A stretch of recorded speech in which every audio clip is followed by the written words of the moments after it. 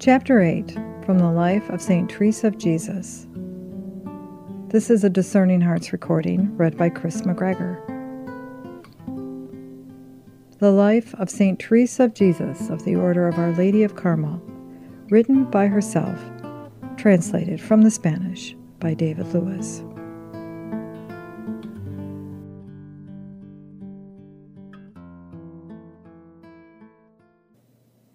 It is not without reason that I have dwelt so long on this portion of my life.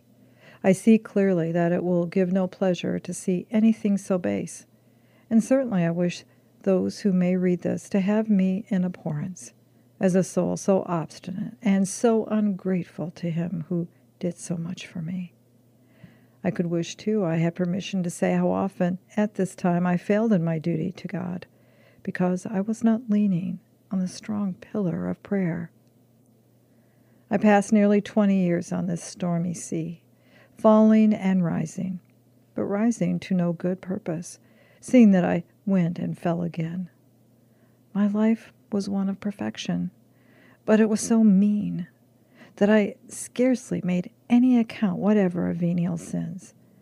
And though of mortal sins I was afraid, I was not so afraid of them as I ought to have been, because I did not avoid the perilous occasions of them. I may say that it was the most painful life that can be imagined, because I had no sweetness in God and no pleasure in the world.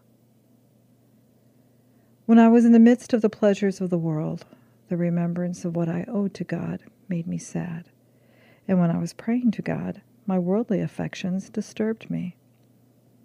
This is so painful a struggle that I know not how I could have borne it for a month, let alone so many years. Nevertheless, I can trace distinctly the great mercy of our Lord to me, while thus immersed in the world, in that I had still the courage to pray.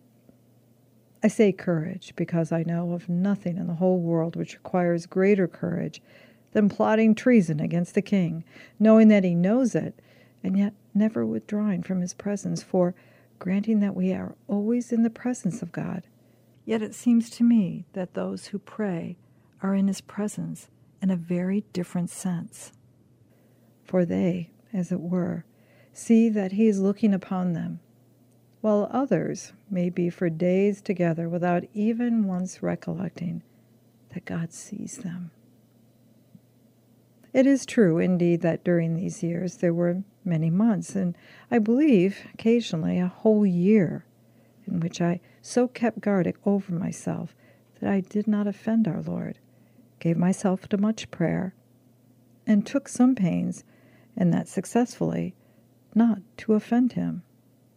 I speak of this now because all I am saying is strictly true, but I remember very little of those days, and so they must have been few, while my evil days were many. Still, the days that passed over without my spending a great part of them in prayer were few, unless I was very ill or very much occupied. When I was ill, I was well with God. I contrived that those about me should be so too. I made supplications to our Lord for this grace and spoke frequently of him. Thus, with the exception of that year of which I have been speaking, during 28 years of prayer, I spent more than 18 in that strife and contention which arose out of my attempts to reconcile God and the world. As to the other years of which I have now to speak, in them the grounds of the warfare, though it was not slight, were changed. But inasmuch as I was, at least I think so, serving God, and aware of the vanity of the world, all has been pleasant, as I shall show hereafter. The reason, then, of my telling this at so great a length is that, as I have just said, the mercy of God and my ingratitude, on the one hand, may become known, and on the other, that men may understand how great is the good which God works in a soul when he gives it a disposition to pray in earnest, though it may not be so well prepared as it ought to be. If that soul perseveres in spite of sins, temptations, and relapses, brought about in 1,000 ways by Satan, our Lord will bring it at last, I am certain of it, to the harbor of salvation, as he has brought me myself, for so it seems to me now. May his majesty grant I may never go back and be lost. He who gives himself to prayer is in a possession of a great blessing, of which many saintly and good men have written. I am speaking of mental prayer. Glory be to God for it. And if they had not done so, I am not proud enough, though I have but little humility, to presume to discuss it. I may speak of that which I know by experience, and so I say, let him never cease from prayer who has begun it, be his life ever so wicked, for prayer is the way to amend it, and without prayer such amendment will be much more difficult. Let him not be tempted by Satan, as I was, to give it up on the pretense of humility.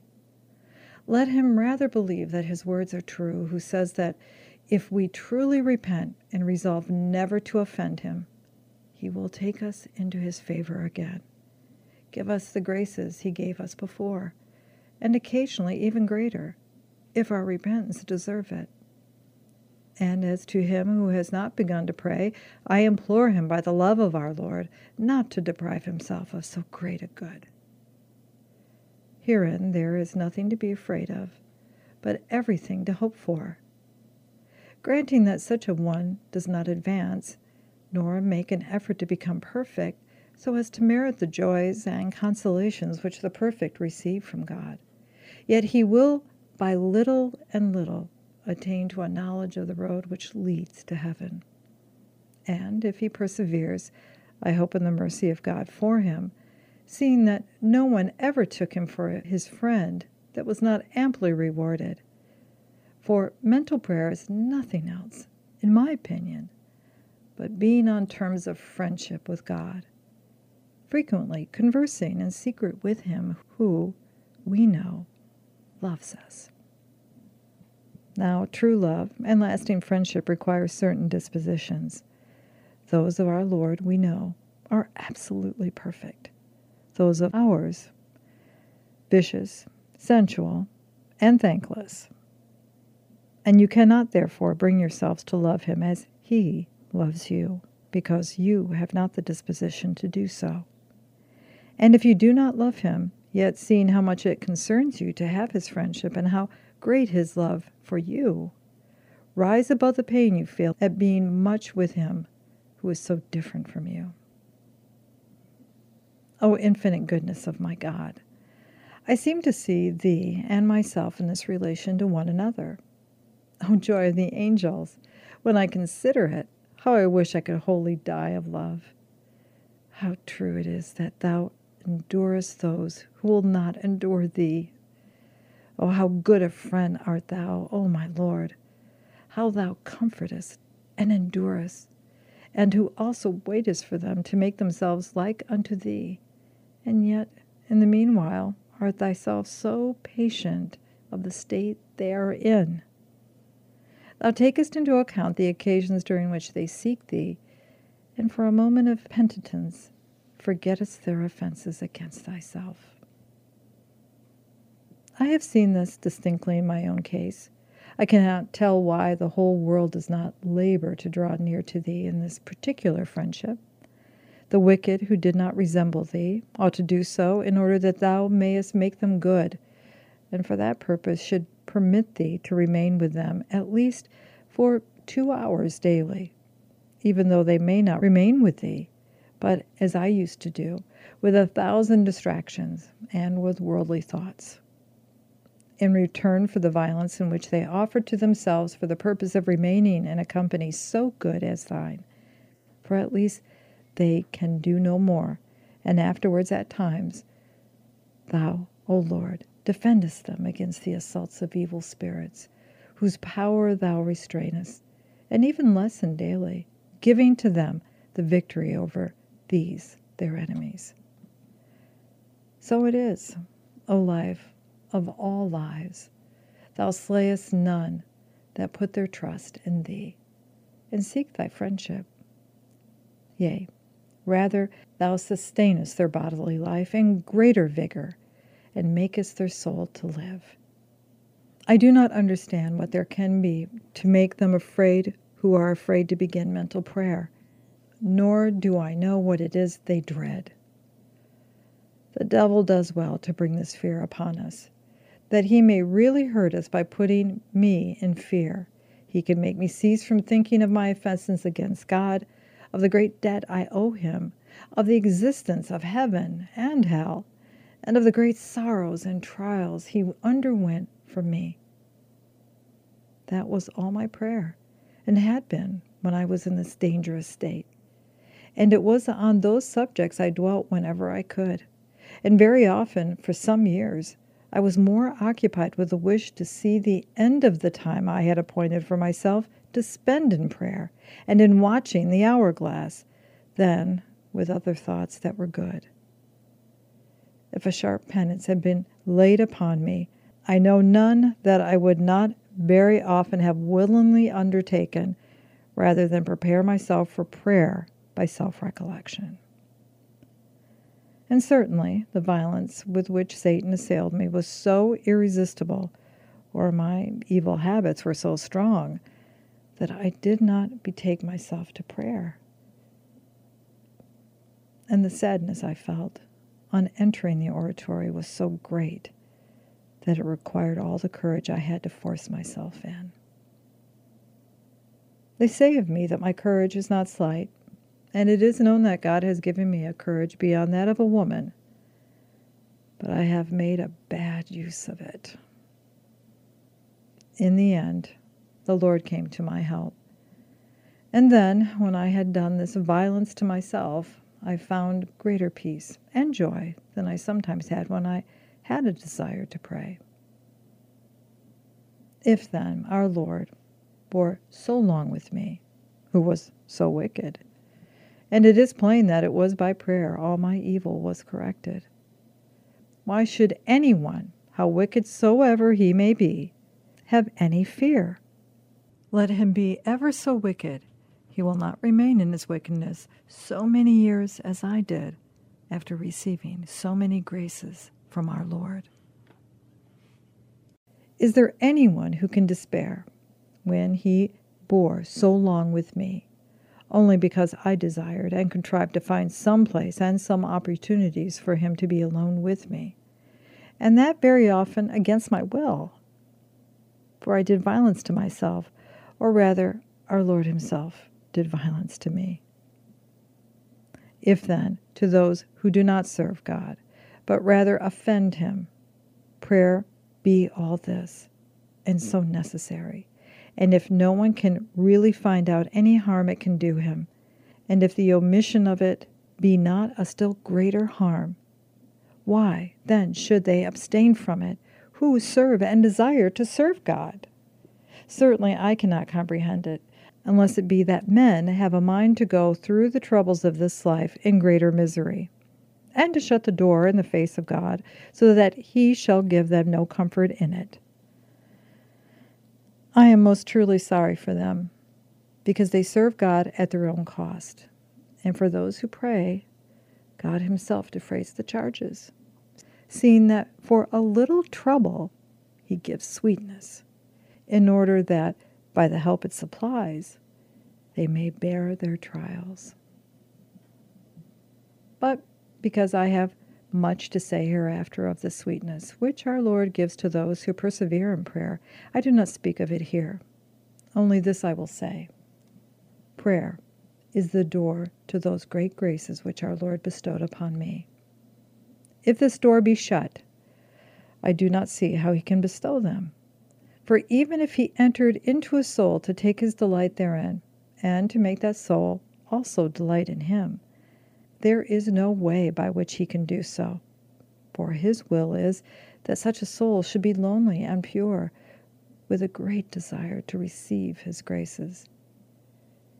If we put many hindrances in the way, and take no pains whatever to remove them, how can he come to us? And how can we have any desire that he should show us his great mercies? I will speak now, for it is very important to understand it. of the assaults which Satan directs against the soul for the purpose of taking it, and of the contrivances and compassion wherewith our Lord labors to convert it to himself, in order that men may behold his mercy. And the great good it was for me that I did not give up prayer and spiritual reading, and that they may be on their guard against the dangers against which I was not on guard myself. And above all, I implore them, for the love of our Lord, and for the great love with which he goeth about seeking our conversion to himself, to beware of the occasions of sin, for once placed therein, we have no ground to rest on. So many enemies then assail us, and our own weaknesses is such that we cannot defend ourselves. Oh, that I knew how to describe the captivity of my soul in those days. I understood perfectly that I was in captivity, but I could not understand the nature of it. Neither could I entirely believe that those things which my confessors did not make so much of were so wrong as I, in my soul, felt them to be. One of them, I had gone to him with a scruple, told me that even if I were raised to high contemplations, those occasions and conversations were not unfitting for me. This was towards the end, when, by the grace of God, I was withdrawing more and more from those great dangers, but not wholly from the occasions of them. When they saw my good desires and how I occupied myself in prayer, I seemed to them to have done much. But my soul knew that this was not doing what I was bound to do for him, to whom I owed so much. I am sorry for my poor soul, even now, because of its great sufferings, and the little help it had from anyone except God, and for the wide door that man opened for it, that it might go forth into its pastimes and pleasures, when they said that these things were lawful. Then there were the torture of sermons, and that not a slight one, for I was very fond of them. If I heard any one preach well and with unction, I felt, without my seeking it, a particular affection for him. Neither did I know whence it came. Thus, no sermon ever seemed to me so bad, but that I listened to it with pleasure, though according to others who heard it, the preaching was not good. If it was a good sermon, it was to me a most special refreshment. To speak with God, or to hear him spoken of, never wearied me. I am speaking of the time after I gave myself to prayer. At one time I had great comfort in sermons. At another, they distressed me, because they made me feel that I was very far from being what I ought to have been. I used to pray to our Lord for help, but as it now seems to me, I must have committed the fault of not putting my whole trust in His Majesty, and of not thoroughly distrusting myself. I sought for help, took great pains, but it must be that I did not understand how all is of little profit if we do not root out all confidence in ourselves and place it wholly in God. I wished to live, but I saw clearly that I was not living, but rather wrestling with the shadow of death. There was no one to give me life, and I was not able to take it. He, who could have given it me, had good reasons for not coming to my aid, seeing that he had brought me back to himself so many times, and I, as often, had left him.